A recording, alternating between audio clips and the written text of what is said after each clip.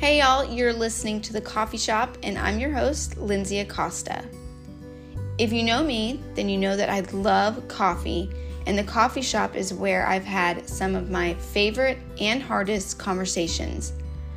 I've laughed, cried, mourned, and rejoiced with friends as we sat across from one another, a coffee between us. So I hope you'll pull up a chair to my table and have conversations with me as I talk about all things Jesus related, in hopes that it will equip, teach, and empower you in your walk with the Lord. Welcome to The Coffee Shop.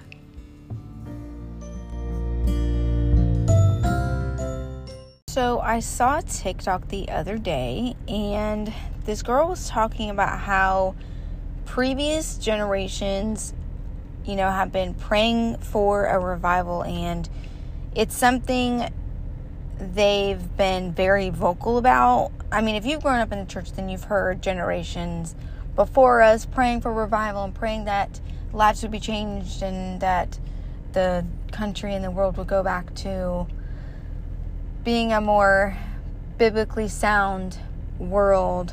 And she goes on to say that there is, in fact, revival happening, and it's just not the type of revival that the generations before us were praying for. It's not really what they saw happening in their mind. It just looks very different than what they expected to see.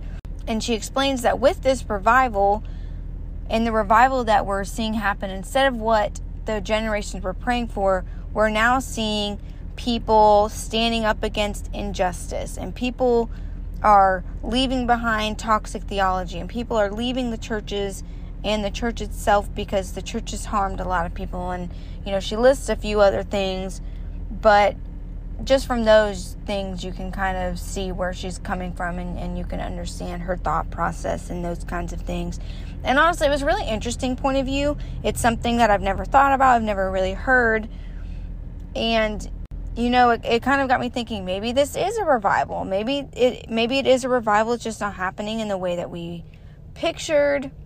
And maybe it's just God moving in a different way than we might have seen him moving. I don't know. I just had a bunch of different thoughts. And, when you picture a revival, you picture cities turning to God. You picture families, being made whole, marriages being restored, miracles happening, prophecies being spoken. You picture people crying out to God for forgiveness and worshiping him with all their heart. But I've never pictured revival to be all the things that she stated in her video. I never pictured it being people standing up against injustice or people leaving toxic theology and things like that.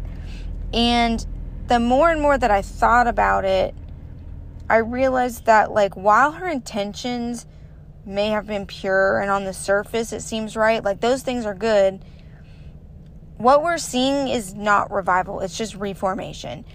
And it's a reformation that carries a lot of dangerous theology and harm to the church and to the kingdom, which is what we don't want. So let me preface this episode with saying that, yes, we should be standing up for social injustice. We should be willing to leave churches that spend more time harming people than helping people in search of churches that will help instead of harm. We should be quick to call out religious legalism and call for Holy Spirit-led revival. But that's the problem with what's now being called revival. It's not revival, it's just reformation. And the reason why it isn't revival is because everyone is so concerned about the systematic and the legalistic ways of doing things that they forget about the heart changes that need to happen. Because reformation is making changes in something in order to improve it. But revival is an improvement in the condition or strength of something. It's a reawakening of religious fervor. It's a restoration. And sure, reformation is good, but it doesn't accomplish what is needed. It doesn't accomplish the improvement in the condition or the strength of the church. It doesn't reawaken the church's fervor for the Lord. It doesn't restore a broken system. It simply exchanges one system for another. But revival, that's where you see real change happen.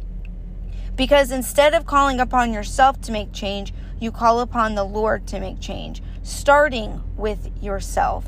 You ask Him to remove the toxic behavior that's in your life.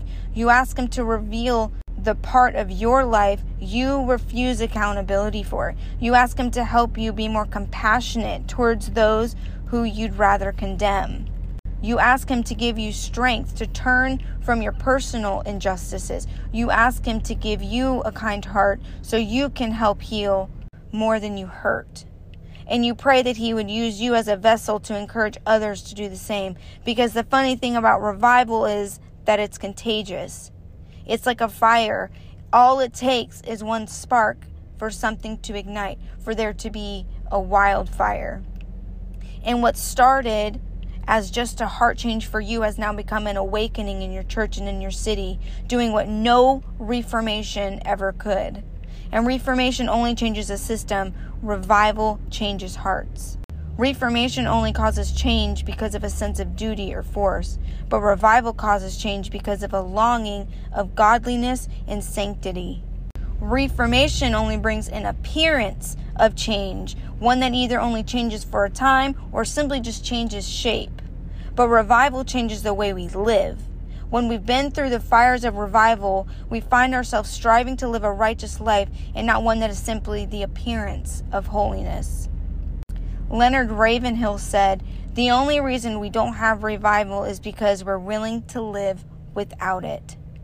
We don't see revival because we're too busy changing the system and not changing our hearts. We'd rather change a system's wickedness than call out our own wickedness.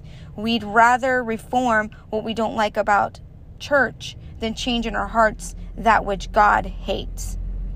You cannot have revival without a heart change. You can only have reformation.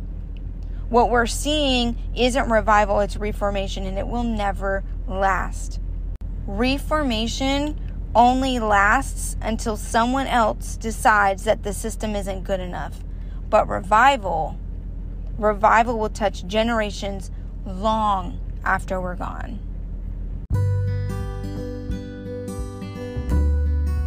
Thanks for listening to this week's episode on The Coffee Shop. I'd love to connect with you more on Facebook, Instagram, and TikTok. See y'all next week.